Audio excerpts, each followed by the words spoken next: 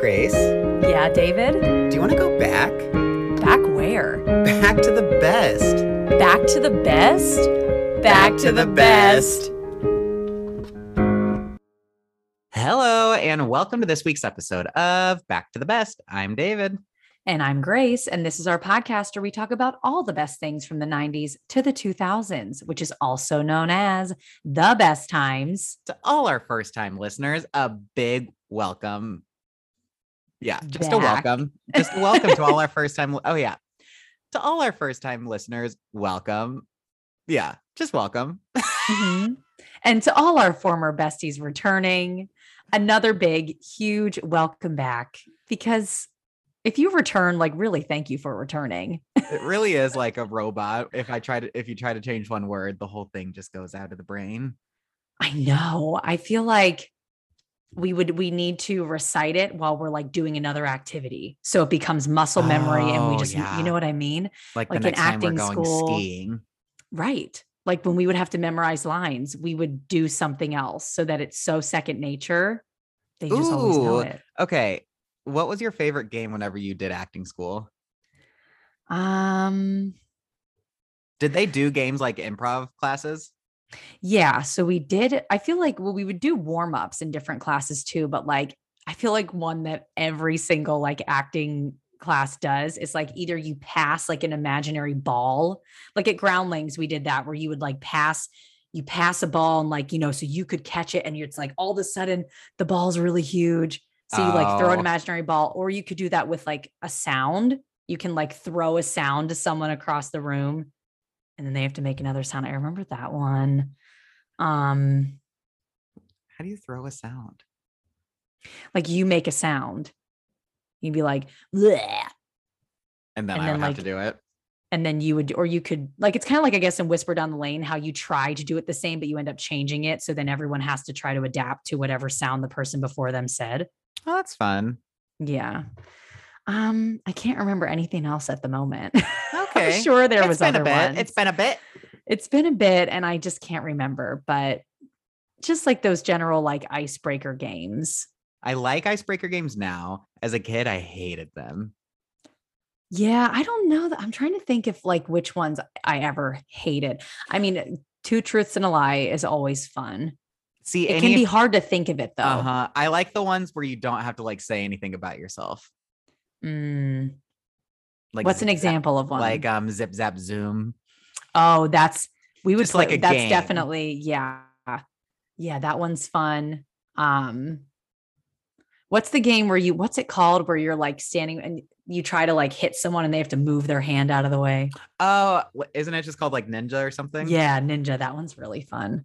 I would say we should play Ninja together right now, but we're not together. It'd be a little bit tough. Yeah. First we have the Zoom delay. I know. It's a fun game though, especially if you have a big group of people. Mhm. It's really fun. But I can't remember any other games we played in acting school, so I'm really sorry. So you're welcome, everybody, for this free acting lesson. Zip Zoom Zip. I think we did Zip Zop Zoom.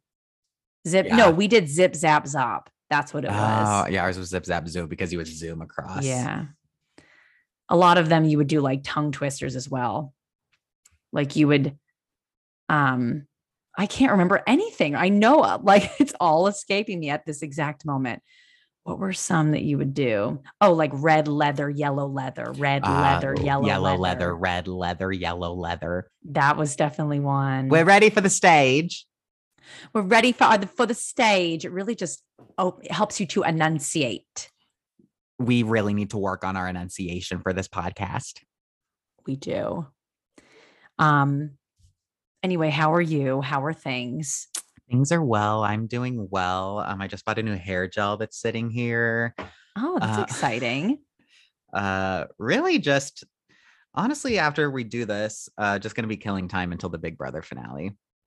I know, you guys, if hopefully people that listen to us also watch Big Brother, but when we're recording this, the finale is tonight. It's down to X, Azah, and Big D. Who do you want to win? Okay, I'll tell you who I want to win and who I think is going to win. Okay. I want Azah to win. Mm-hmm. Did she upset me whenever she sent Hannah home? Yes. Mm-hmm. Did I move past it because of how awful Kyland was? Sure. Mm-hmm. Who I think is going to win is X. I don't see any situation if X makes it to final two where he can beat Azah or Big D. Yeah, I agree. I think, I mean, it's all going to depend on the head of household competition. There's 2 of them, right? Or is there 3? There's I think, do they do 2? there's 2 parts tonight. So they 2 already did. parts. So X is going to part 2 or to That's part right. 3. I'm so Yeah. sorry. And then Azah and Derek compete in part 2. And then that winner goes to compete against X for part 3. That's right. So yeah, I mean, if one of them were to beat X, then the tables completely turn because I don't no know idea. I don't know who they would vote between Azah and Derek and Big D. I know. I would I think don't know Azah, either. but I feel like everyone loves Big D. I know. And Azah Guys, just laid in her bed all season. Azah just, I know, laid in her bed all season. I love Big D, but he didn't really do that much either. He just kind of floated his way through. And that Xavier made a comment about that in the last episode because Azah and Big D didn't really do that much this season. No. But David and I were together when the episode aired, when Azah won her first HOH. Yeah.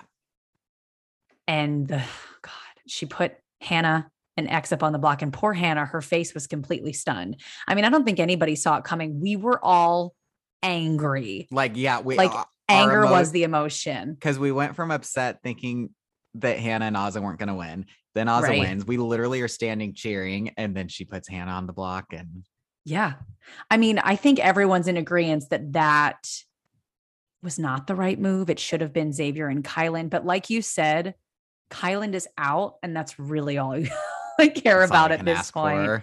And the way that he left was super ugly. Oh my God. He's going to regret that. TV. Oh yeah. He's going to regret that. Mm-hmm. He has to already regret it. It was like very telling because he doesn't know what people are saying in the real world. Oh, he has to know. He has to know. It did not look good. I mean, it's also the tough part is on like Instagram, for example, you can filter it so that some comments are not shown. So that's where it's like tough. Like he might only see ones, but to be fair, I have not seen a single comment that was supporting what he did. It was such a low blow to call out Xavier's nephew. Yeah. Like it was such a low blow. And poor Julie then had to sit up on the stage and just when smile. Julie was like yelling at him to get out of the house. I know. Oh my God, it was so awkward. But yeah, that was just such an ugly way to go, I think. He was trying to egg Xavier on so that Xavier would hit him and Xavier would have to leave. But Xavier's way too smart for that. Oh, yeah. He was not going to fall for that. We are going to watch the finale tonight. And then by the time this comes out, we'll know who wins. So we'll do an update on our Instagram. Yes, we'll do an update. I also hope that Azah wins because I would love to see a female winner. But honestly, the Cookout was the best alliance of all time. They killed it. Tiffany, I mean, all of the other jury members said to Tiffany when she got there, if she had made it this far, they would have voted for her to win, which is why she was the first member of the Cookout that was out because she's incredible. So truthfully, any of them could win and any of them will win. But I like the top 3. Yeah. I know. I do like the top 3. Like, I hope it's Azah though, even though I don't think it's gonna be, but I hope so. I'm hopeful. I mean, I think she has a fighting chance. She has to win. She has to win this HOH and take. Which she beat Xavier before. That's true. She did beat him in that HOH. It was literally down to the 2 of them. Hopefully the competition's fair in the sense of if it's any kind of physical competition, X is gonna win hands down. I feel like it might not be because the one before was physical when they were on that thing. That's true. That X won. So maybe they'll do something different to mix it up. But I'm so rooting for Azah. I hope that she wins. But you know what? If Xavier wins, he's played a good game as well. He totally didn't win HOHs when he could have because he knew what he was doing. So yeah, he played a great game. Give him credit. Probably the totally best game. Did. Yeah. I know. It is funny because they got out so early on a lot of strong male competitors knowing that they tend to make it really far, but Xavier just skated. That's why his game was so good. Yeah, he got that alliance and no one thought to get him out. Ugh, kudos to him.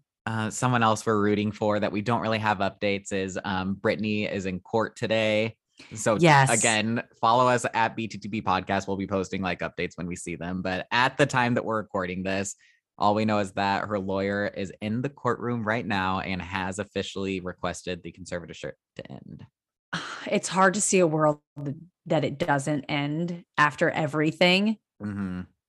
At least get her dad out. Get her dad out. Like, it's ridiculous that this has all gone on for this long anyway. Mm-hmm. You know, and I feel like people know what the right thing to do is. Just give her life back. That's literally it. Yeah. She doesn't need to be controlled like this when she has been for so many years. And a lot of people have spoken out proving that it's true. Oh my God. Yeah. You know, but we're always rooting for Brittany. Free her now. Our friend Josh Skinner, who was on our podcast 2 times, once by himself and once with Glozell, he is there. So he is. Maybe we can maybe we can have him just like come on one time to share how it was. Oh yeah, that'd be fun. Yeah, just to hear about it. Because he's there again. Oh my God. I wish we could have been there. I know, but we're there in spirit. We're always there in spirit. We are always there in Spears it. In Spears it. That was the second celeb pun we've made. What was the Jennifer Aniston one? Oh, earlier we were talking about Jennifer Aniston and generous. And you said something about something being generous, and then I was like, you mean generous? I know. Jen, what did I say? Jen something. She's just Jennifer Aniston's very generous. That's all. Mm-hmm. Everyone knows it. We love Jen. We love her. You know who else we love? Alan Payne. Alan Payne. We love Alan Payne, you guys. You already know from the title of this episode. We have a really special guest today, Alan Payne. We really, really enjoyed talking with him. He was able to tell us a bit more of a business side to his story than I think any other guest we've had on. Yeah, he just had a book called Built to Fail, the inside story of Blockbuster's inevitable bust. And he talks all about the book and shares some stories that aren't even in the book. Yes, it was incredibly interesting for both of us. We, of course, love Blockbuster. We say it to Alan in the interview. We both grew up going all the time. But to hear from someone who was on the inside, he was a part of so many different stores, like in his own bubble of Blockbuster. Yeah. And it was really, really interesting. And we don't want to give anything away, but we think you guys are really going to enjoy this. And you can hear about what really went on in Blockbuster that none of us knew about. I mean, honestly, we just got our movies and candy and left. Honestly, we had no idea. So I guess without further ado, here he is, Alan Payne.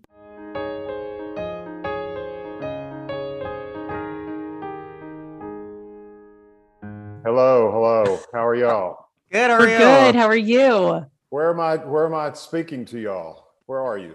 We are both in LA. I'm in Studio City. She's in North Hollywood. Okay. Yeah. And you're in Austin, Texas, right? I'm in Austin. My daughter lives in LA. Oh, nice. Which part? She's in Echo Park. Oh, I love that area. There. Yeah. Have you been out to visit her? Yeah, I have. Yeah. What do you think of LA? Well, I've spent quite a bit of time in LA. I went to USC many, many years ago. Oh, nice. And my daughter went to USC. She went to film school. Oh, great. Cool. So she's in the business. And so I'm not a fan of LA. If I was just stinking rich, I could learn to enjoy it. It's so expensive to be out here. Oh, I know. When my daughter and her husband told me what they paid for their house in Echo Park, it's it's a fixer upper. Mm-hmm. Yeah, I know. You almost just don't want to know. I couldn't even believe it. But yeah, no, my mom was just out here this weekend. I'm from a really small town in Illinois, and we saw like a house that was for sale. So she was just curious. And she was like, back home, this would be, maybe 100,000, 200,000. Here it was like 4 million. Yeah. It's terrible. Yeah. Neither of us are from here. David's from Illinois. He said, I'm from like the Philadelphia area back on the East Coast. And anytime family comes out, they're like, the weather is great. I don't know why you live here. The year that I spent at USC in grad school, we lived in Palos Verdes, which is like paradise. Yeah. Yeah.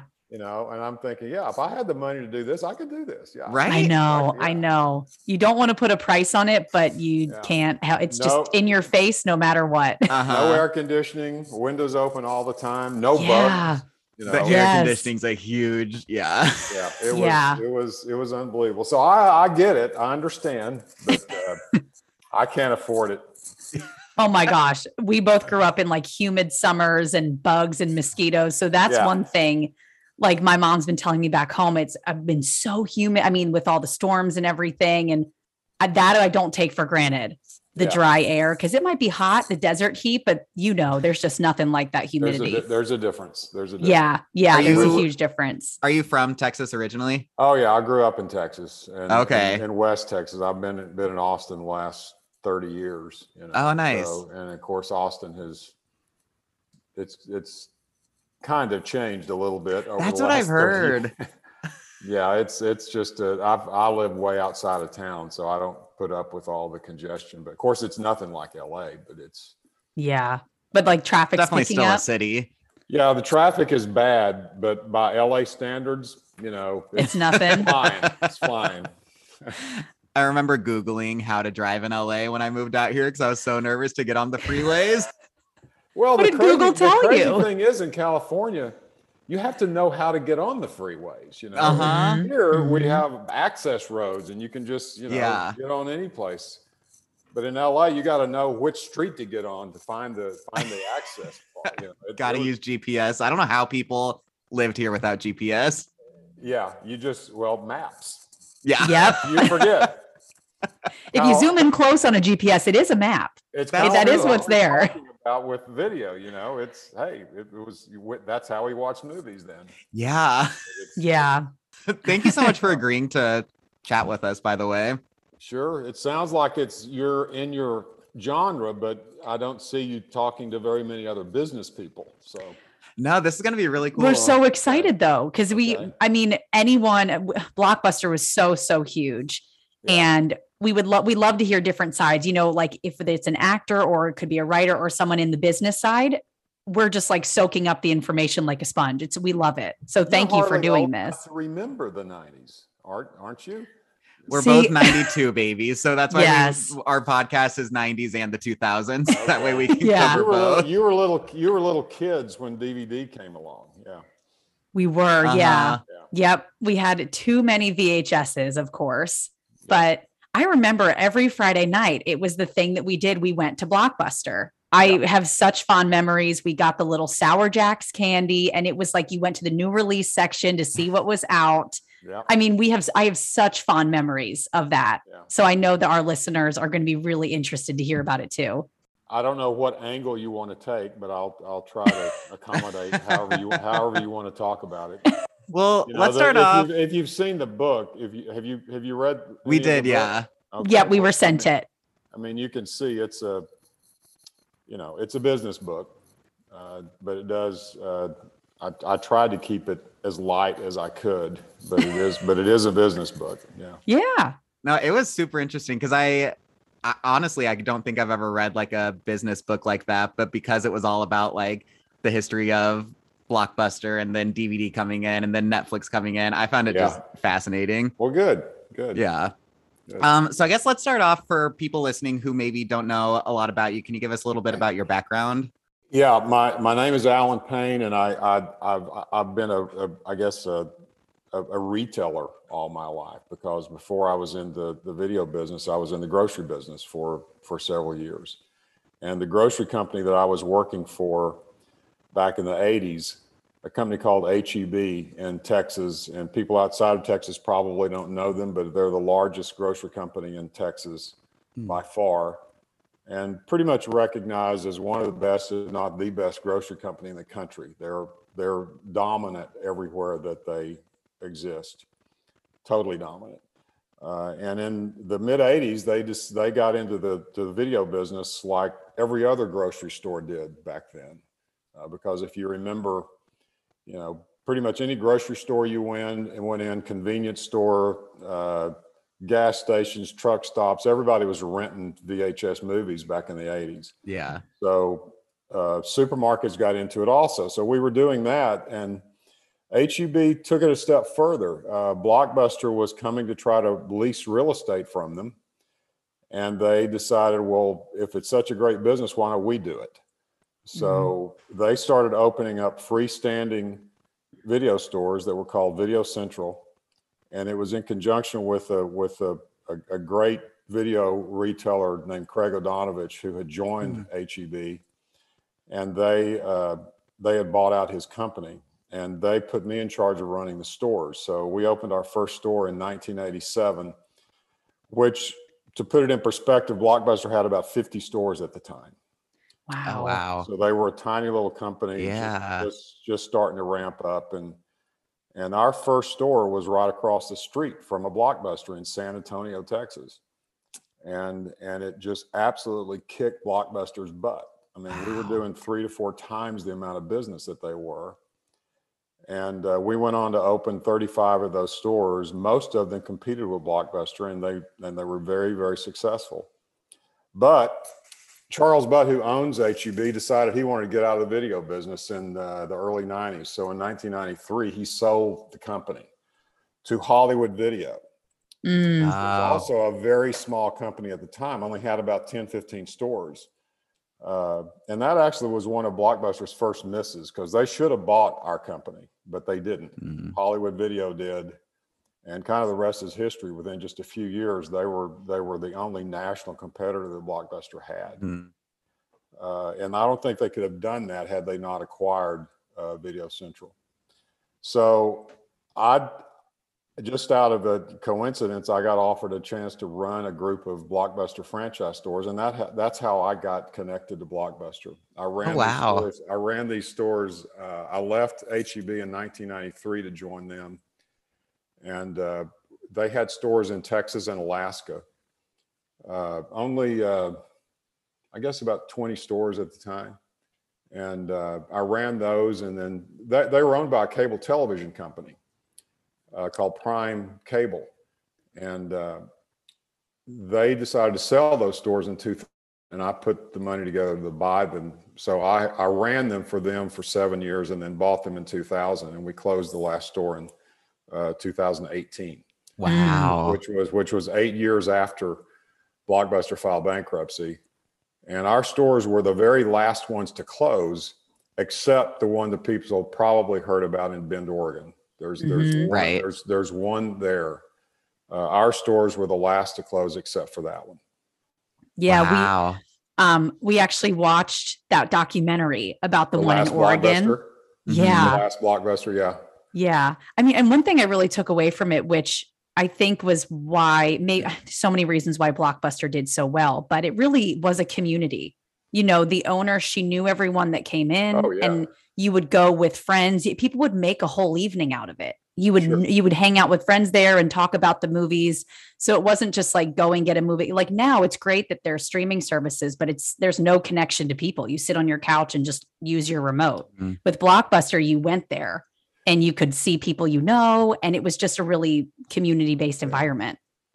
Well, and it's archaic, but it sounds archaic, but it offered people things that they don't have today. And, I kind of feel sorry for people that have never been in a video store, not just Blockbuster, but because Blockbuster was never more than about 40% of the market, even though the name was dominant. It never was even half of the business. Hollywood Video was big, and there was a bunch of others as well. But, anybody that's ever been in a video store on a Friday night or a Saturday night, and there'd be 100, 200 people in there, that was an event, and it was fun. And any movie you wanted, if it was in stock, was there. Yeah. And that's something nowadays you would have to subscribe to several different streaming services to get access to them all. But in those days, they were all there. And it sounds crazy because it took 2 trips to do it, one to go and one to return. That's so true. But the thing is, it was places you were going anyway for the most part. It was because most Blockbusters were in the parking lot of grocery stores, and you were going to That's true. You were going to be there anyway, so it wasn't that big of a deal. You know, Yeah. people talk about it in negative terms now, but for most people, it was not that big of an inconvenience to take a movie back. Yeah. And I remember when you would go in, and if there was a new movie and they were all gone, like it almost made you appreciate what if you got it so much more. Like it's so easy now. You can watch anything, but it was like if you missed it, you were sad, or if you got it, you just were it brought so much joy because it was like, well, either you got there in time or you didn't, and you're not going to see this movie. Yeah. Which people don't have today because everything's so easy and accessible. Well, I think it's great to put the business in perspective, because up until the video store, people could not watch movies whenever they wanted to. They just it was very limited, and it was either in a theater or it was on television on the studios or the network schedule, not yours. Right. With commercials. So and it's crazy to think, but the studios tried to stop it from even existing. When the VCR was introduced in the 70s, the Hollywood studios sued to try to. Oh, wow. Because they thought recording their content was illegal. And it was a legitimate, issue. And in fact, the lower courts actually agreed with them. And it for a brief period of time, the VCR was illegal. Wow. And it wound up getting to the Supreme Court, where it got overturned and the VCR became legal, but the vote was just 5-4. It was it was that close to being illegal. And in fact, Mr. Rogers of Mr. Rogers fame actually testified at the Supreme Court trial. Really? So it came that close to being illegal. And that's a lot of the reasons the business was so fragmented in those early days, because there was so many questions about it that it didn't attract the Walmarts of the world to get into the business in a big way. It was started by mainly undercapitalized entrepreneurs who were looking for a quick buck, and a lot of them got very rich off of it. Wow. Yeah. And Blockbuster came along and consolidated the business and grew it and really legitimized it, because up to that point it was not that highly thought of business, because most of the stores were not in good locations. Most of them carried X-rated. They just weren't very well run, but they were, and they didn't need to be in those days, because people, that was the only place you could go to get a movie and watch it when you wanted to. So one thing I genuinely had no idea until I read your book was how expensive the VHS tapes were whenever they first came out. Yeah. Well, if you think about it, the studios, they were selling you something they had never sold before. So when they started putting a price on it, they're thinking, well, this is going to get watched multiple times. That's true. Therefore, I got to put a high price on it. So the retail price of a movie back in those days was about $100. Which is crazy. So the wholesale cost to a video store was about $60 to $70. Okay. And because as you know, the video business was a hit driven business, and most of the rentals on a movie would come in the first 2 or 3 weeks. So if you paid $65 for a movie, you got to rent it 22 times or so just to get your money back. That's so true. So that's what created the out of stocks, and it's also what created late fees to try to keep movies coming back. And the video industry took a lot of criticism over the years for late fees, but it was the only way we could come up with to get movies back so we could rent them. And so it really wasn't the video stores that drove that business model. It was the studios, because that's what they thought the movies were worth. Now, in the late 90s, when DVD came along, everything changed, because every DVD that was ever produced was produced to sell to customers rather than sell to rental stores. And most of them were, as you know, under $20. Yeah. Right. So that completely changed the video rental business model. and I think is what essentially doomed Blockbuster, because they never fully adjusted to it. To DVDs.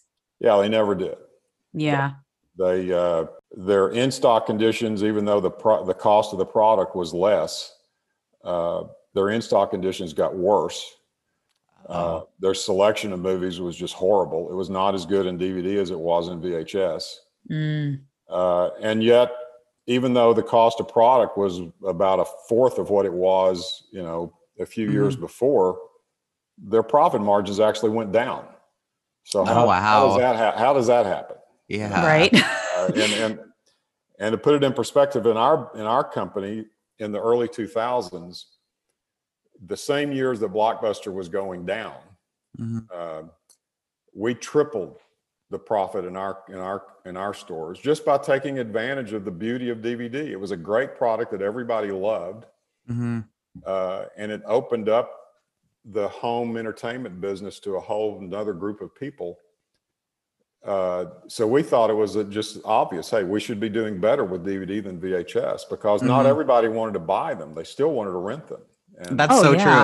Yeah. And even though it was at price to sell, most people still rented them because they didn't want to pay $15, $20 to own it. They just wanted to watch it for 3 or 4.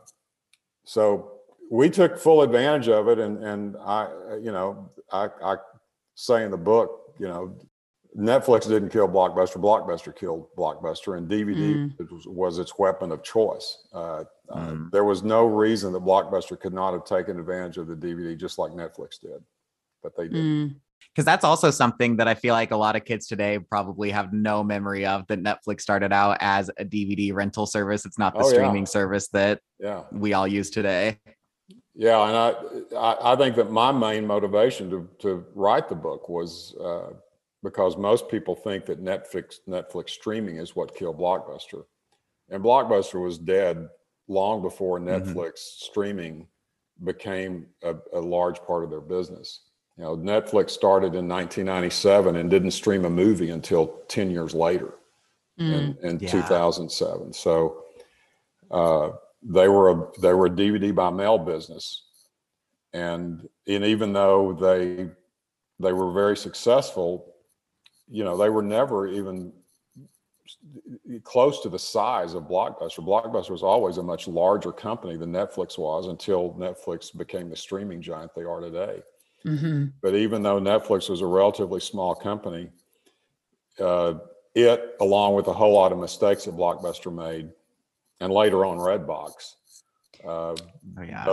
those were the two competitors that essentially did end Blockbuster before streaming was even a factor. Wow. Right. Yeah. It makes you wonder if Blockbuster had never gone bankrupt and they were still around, they would have just adapted streaming, I'm sure. Well, they should have. I mean, Netflix brilliantly transitioned from DVD by mail to streaming, even though they were always a smaller company than Blockbuster in those days. Blockbuster had more opportunities, more capital, more scale to have done the same thing. But they never took it seriously, never had a internet department, never hired people, tech people to come in and help develop that business. They always felt like they'll let somebody else create it and then we'll get into it.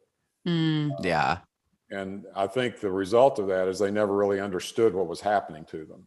And a lot of people didn't understand what Netflix was doing. I mean, the studios didn't either. The studios allowed Netflix to become the giant that they are today. And they allowed Netflix to set the terms and define where the business was going instead of the Disneys of the world. And that's just, you see Disney trying to play catch up with Netflix now. Yeah, they really, a lot. Disney, HBO Max, all everyone has a streaming service. Yeah. Well, at the time, the whole idea that Netflix brought along with the subscription business model, nobody ever really even thought of that and didn't understand how it could work. And the studios just didn't take it seriously. Never thought that Netflix would get large enough to even be a factor. Wow. Look at it now. Yeah. Yeah, it feels So just it wasn't just Blockbuster. It was the entire entertainment industry Yeah. didn't understand what Netflix was doing, and I think it really speaks to the genius of Reed Hastings and Ted Sarandos, who's the CEO now. And Ted, ironically, was a guy we all knew in the video business. He was in the wholesale business with one of the wholesalers back then. We all knew him pretty well. Oh yeah. And he was one of the first, I think, one of the first 10 people that Netflix hired, and now he's running the business. Wow. Yeah. Really from the ground up. Yeah. That's Wow. crazy. So had you always been interested in writing, or did you more want to do this, like how you said, you wanted to tell the other side and tell your story about what happened with Blockbuster? I can't say I've ever been interested in writing. I've always felt like business communication was important. So I think I put a priority on learning how to communicate, but the thought of writing a book never crossed my mind until, I guess, about 5 years ago, when we were starting to scale our business back, and I was trying to think, what am I going to do next? And the whole idea just started coming to me of, I really think the story needs to be told. And Blockbuster, only existed for about 25 years. And in those 5 years, they had like 6 different CEOs. Wow. So there was really not anybody in there. And the founder died 3 years ago. So there was really not anybody in there to tell the story. And Sure. I just felt, because of, every time you hear about a business failure, it's like, well, they were the next Blockbuster or whatever, Blockbuster is synonymous with failure. And I did not think the story had been told properly. So that was my main motivation to write the book, that I wanted to make sure that it was documented properly. And that's what the book is about, really from the beginning of what started it and the culture of the company in the early days that contributed to its failure, even though it had ample opportunity to change, but they just never did. Yeah. You really did do a good job at keeping it, because like I said, I'd never read like a business book, but then adding your own stories of like, that flight you were on when you were trying to discuss with I'm blanking on his name. With John Antioco? Yes. Yeah. Yeah, that flight, and then you had to get your own way back. The Alaska flight. Yes. Well, I'll leave the details to the book. Yeah, we don't want to give right. away. We don't want to give away. It was my opportunity for a 7 or 8 hour flight to Alaska in a private jet to talk shop with the CEO of Blockbuster at the time. And I had hoped I could, get him to change his thinking, because this was in 2005 and we were just doing gangbusters, and our business was just unbelievably good and growing every year. And Blockbuster was, as I say in the book, it was kind of in a fatal tailspin already in 2005, and Netflix hadn't even streamed a movie. Wow. At the time. So I thought Blockbuster was in trouble for a long, long time. It just took it a while to become evident to everybody else. Yeah.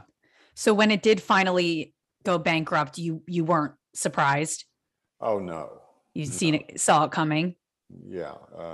They filed bankruptcy in 2010. And I know when they did away with late fees in early 2005, even though a lot of people thought that was a brilliant move, to anybody that understood the business, believed as I did that it was the stupidest business decision I'd ever seen. It made no sense whatsoever. Yeah. And there was a lot of other ways to deal with the negative connotations of late fees, but you had to get your movies back. And when Blockbuster did that, they lost control of their inventory. And it was just a crash after that. It was just a matter of how long it was going to take. That's so true, because without late fees, there's no reason for me to take that DVD. Why would you ever return it back? Well, but the crazy thing is, if you didn't, they eventually charged you for it. For the whole movie? Oh, yeah. They eventually charged you for it. So it really wasn't no late fees. That's true. There were still fees involved. They just changed the name and allowed people to keep them as long as they wanted.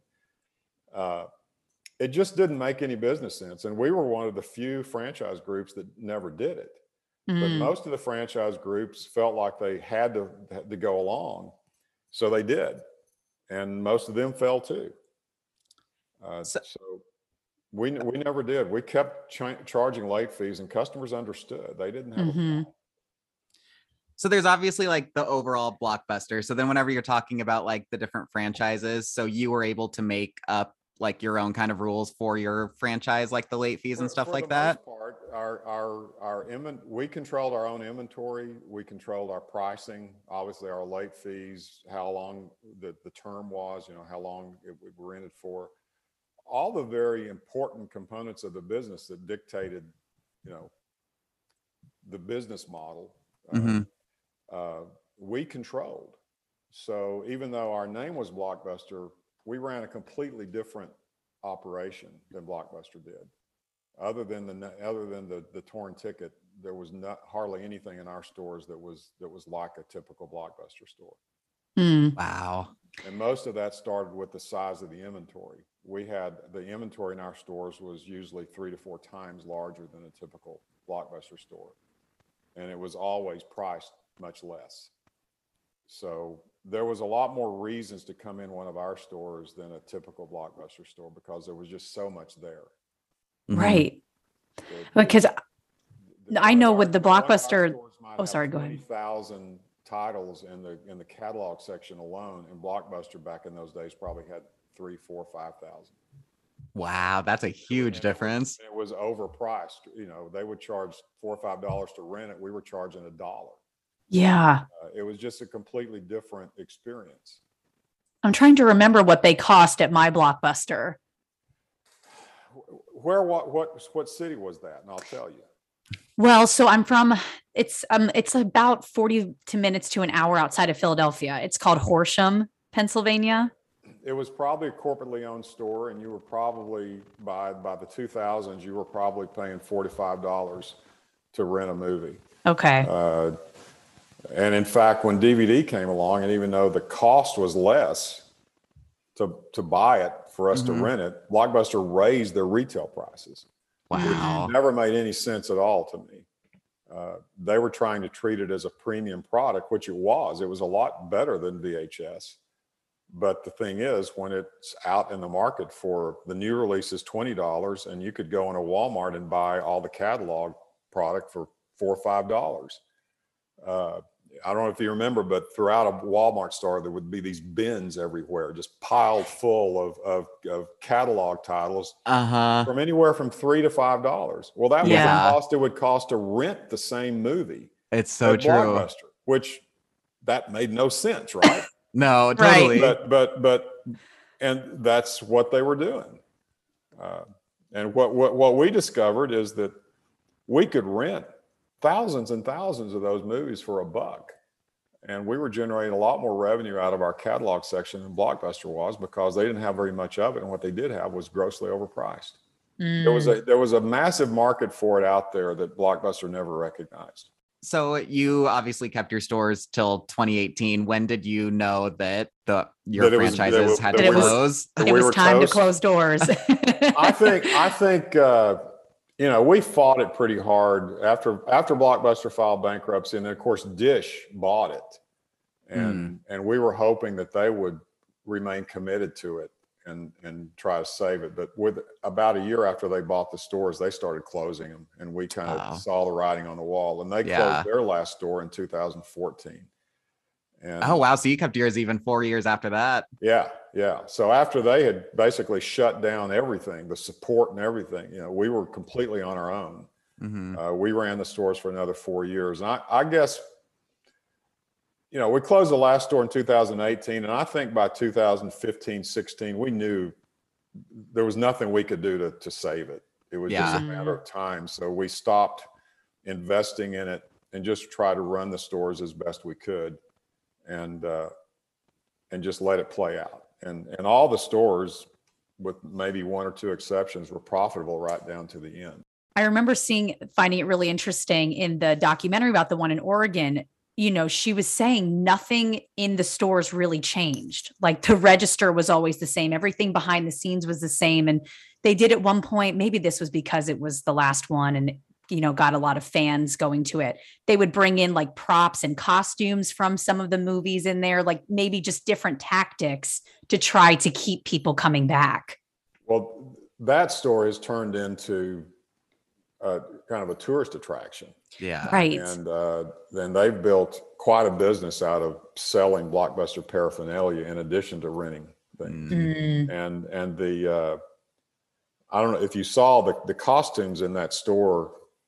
There's a real cool story in the book about how all that happened, and those actually belong to us. Oh, really? Yeah, there's some props in there that Russell Crowe wore in some of his movies. Those were given to us by, when we were closing our last stores in Alaska, those were given to us by the John Oliver Show.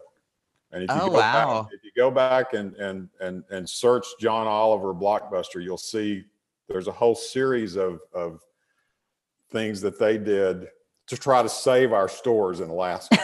Oh my gosh. So they gave us a lot of that stuff, and we put it on display in one of the stores in Anchorage, and it was a popular attraction, but like I told us, that I don't think it's going to save the stores, but they gave it to us anyway. And when we closed our last store, I loaned that to Ken Tischer, who owns that store in Bend, and said, you can keep it as long as you want, so in fact, Ron Howard, who directed Cinderella Man, which was one of the movies that the props are in there from, he walked into that store one time and took a selfie in front of the robe that Russell Crowe wore in Cinderella Man. Oh, that's cool. And here's the hilarious thing to show you the age gap. Ron Howard was never recognized in the store. Oh, come on. He went in, took selfies in the store, walked outside, took selfies outside the store, put it on his Facebook page. Nobody knew he was there. Oh my gosh. Yeah. I don't know how that makes me feel. Right? I don't know what to feel about that, because how would you not know Ron Howard? I mean, he had a cap on and everything, but I would have recognized him. Yeah. Maybe people just would have never expected him to be there, so they wouldn't be like looking at people. I don't know. Yeah. Note to self, keep your eyes peeled. Yeah. You never know who might show up. Yeah. That's so true. But I do think all of it, like, people really do love Blockbuster. Like, that's one thing why we do this podcast. These nostalgic things just speak to people. There is a comfort that comes from them. I mean, of course, the one in Bend is now, like you said, a tourist attraction, but people don't want to see it go away. But it is funny because they also watch the streaming services, and therefore Blockbuster went away. But I've always wondered, we ran our stores very profitably for 8 years beyond Blockbuster successfully running those stores. So there was a different way to do it, and I think a better way to do it. And had Blockbuster done that, would they have been able to create some sort of hybrid, like a lot of retailers have done now?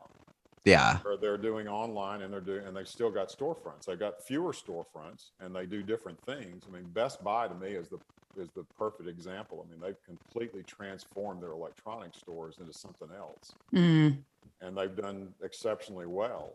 But their online business is big too. So, if Blockbuster had been more intellectually curious and progressive and been willing to really think about and devote resources to the future, would they have been able to create some sort of a hybrid model where they could have still had a few stores around? I think they could have, but we'll never know for sure. Sure. Certainly it was going to get to be a smaller business, but as you see now, just like you're talking, you were at the tail end of it at your age. Yeah. There was a whole lot of people back then that were sad to see it go.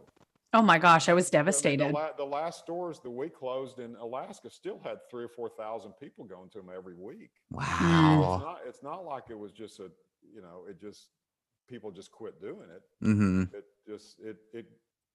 So yeah, I think Blockbuster should still be around, but obviously that didn't happen. Did you do a lot of your writing on this book then over COVID? Because I know in the book you mentioned like the pandemic and everything. It helped me get it done for sure. Yeah. You had more time. because not having ever written a book, I didn't, I had no idea what I was getting into, and a guy like me doesn't go, get a traditional publisher.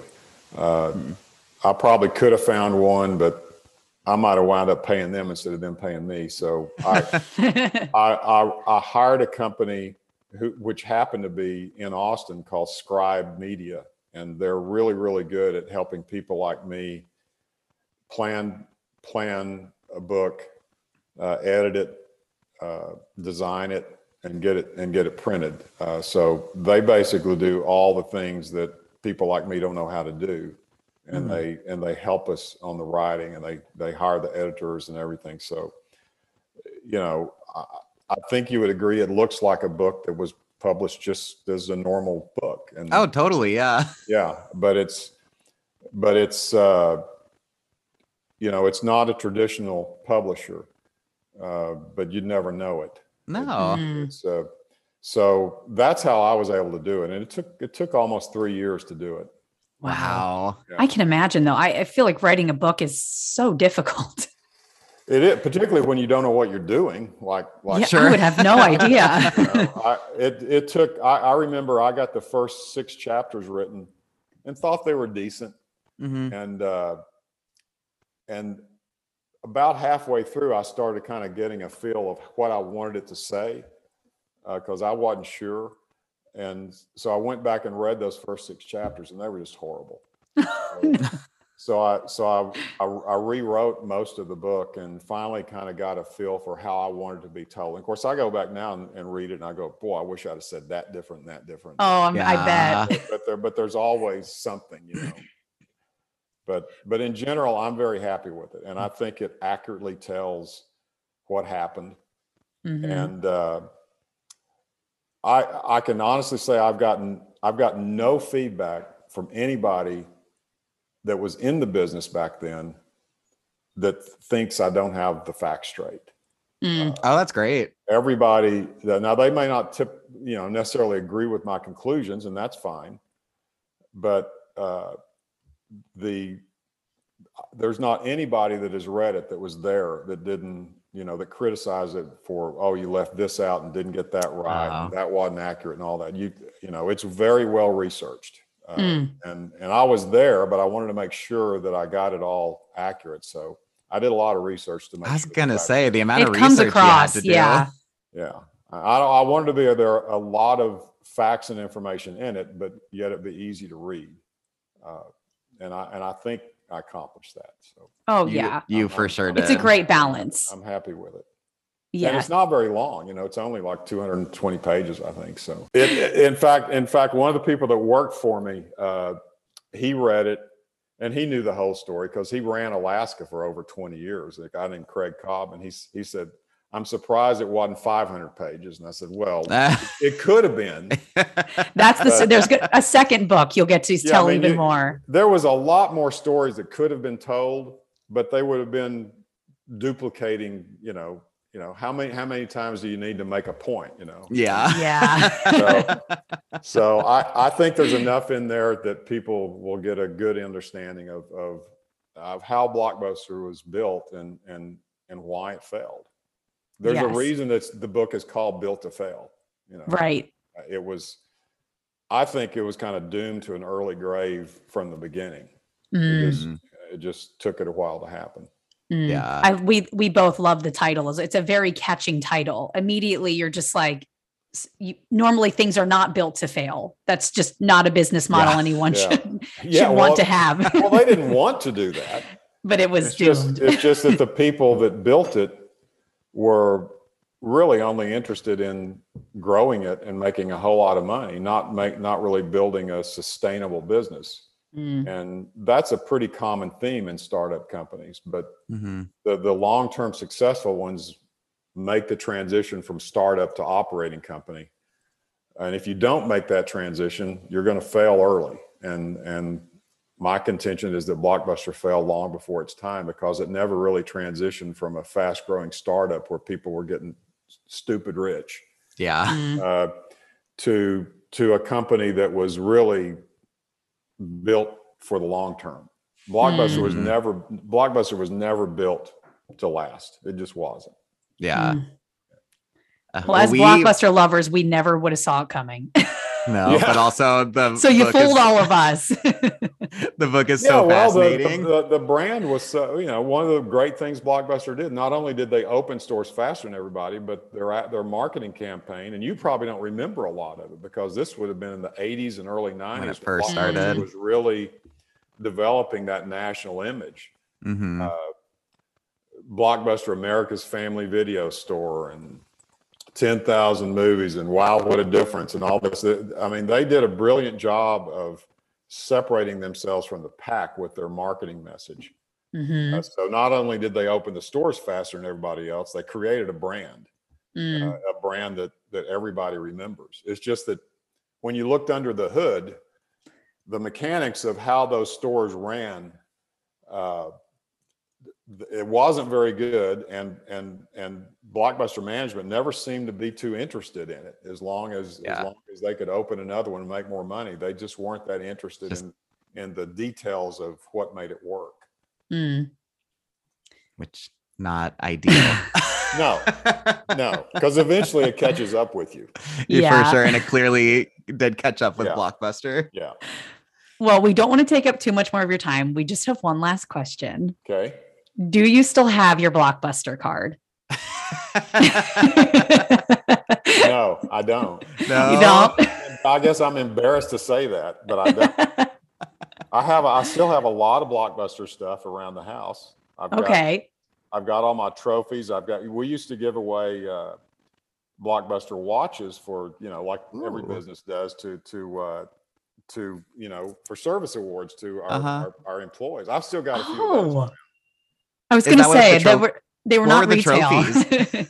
What's that? What were the trophies? Were those for like employee awards? Well, no, the ones I have, we won a lot of awards from Blockbuster back in those days. We won a couple of Chairman's Awards, which was the top award, and and a bunch of others. So I've got a lot of nice crystal and silver and things, There you go.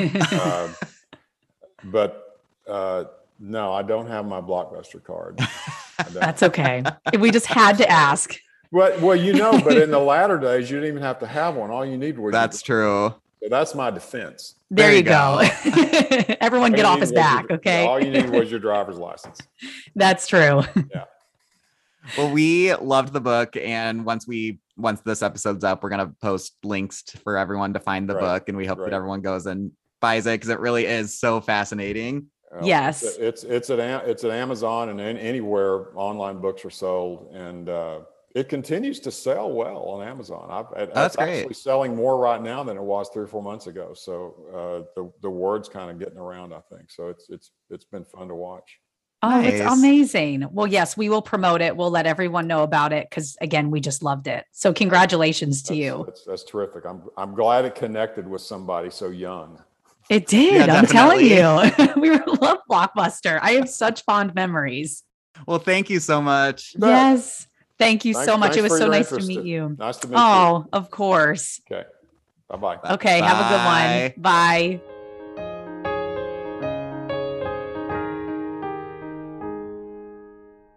So, David, now that we're coming off of Alan's incredible interview, yes, what's your most favorite memory of Blockbuster? Okay. So, not gonna lie, there was no Blockbuster in my town growing up. So I didn't go to, whenever we would go to visit any family in like a bigger city, we would always go to Blockbuster. But once I went to college, Blockbuster was still open in the town I went to in Edwardsville, Illinois. So I didn't start going to Blockbuster until then. But I just remember going with my roommates on weekends in college and then watching movies in the dorm.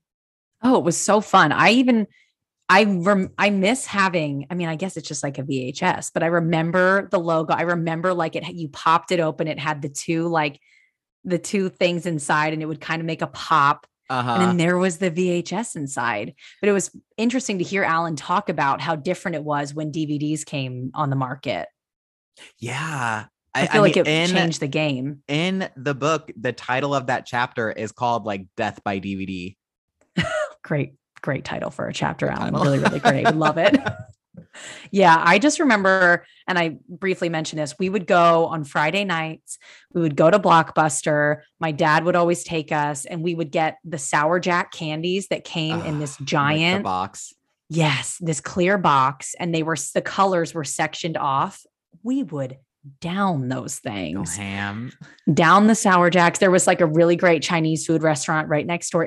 I looked forward to it every single Friday, and you would go right to the new releases and just hope that it was still there. I was gonna and people say, didn't 'cause take them. I remember whenever you mentioned it about how like exciting it was if it was actually there. There was nothing worse than having know. your mind set on a movie, going there, and then it And not it's being in stock. gone.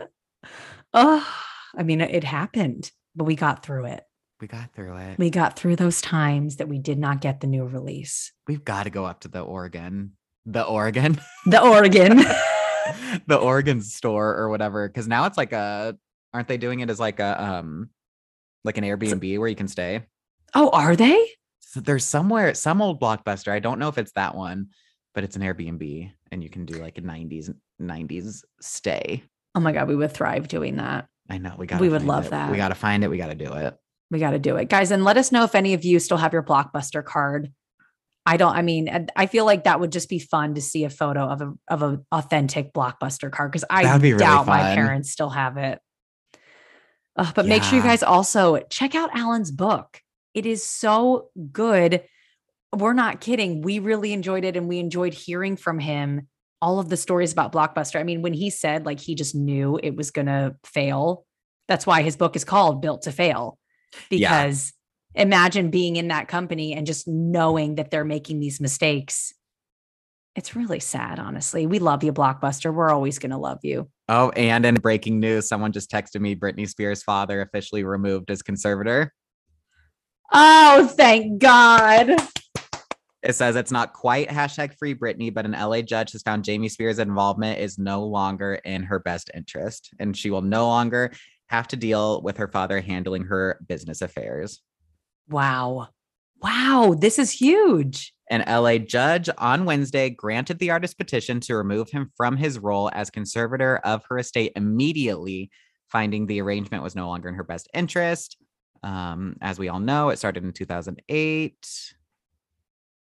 Yeah. And then it's just more like the history here. But Wow. so the conservatorship isn't done, but he is no longer there. It's a start, right? I mean, I feel It's like that's like something. really the main thing she's been trying to get. So Yeah. Oh my God. I just feel so bad for her. Like, that's your own dad, and you have to go to court over your own father. right. Ugh, God, that's just the worst. But we're very, very happy to hear that. Yeah. And again, we'll share more things as they come out on our Instagram. So follow us at BTTB Podcast. And if you're there, you might as well jump on over to Twitter and follow us at BTTB Podcast. And I mean, if you're there, you might as well head on over to Facebook and TikTok and follow us. For those, we're at Back to the Best. Follow us everywhere, guys. We're pretty much everywhere. And make sure you check out Alan's book. It's called Built to Fail, the inside story of Blockbuster's inevitable bust. Check it out. We highly, highly recommend. And Alan, if you've made it this far in the episode, thank you so much for coming on and Thank you talking so with much. us. It was fascinating to talk to you, and We love Blockbuster. really was forever. great. Yeah. Love Blockbuster forever. Forever. And thank you guys all for listening. We'll be back next week with the first episode of October. We're getting into spooky season's season. coming, you guys. Spooky season is right around the corner. We have a really fun guest. You're gonna love it. We're very excited. And We'll see you then. we'll see you then. Tune in next week where we are gonna keep taking you. Back to the best. Bye. Bye. Oh, I forgot about your spooky. Spooky. It's almost spooky season, guys. Just get ready for the spooks. Goodbye. Bye.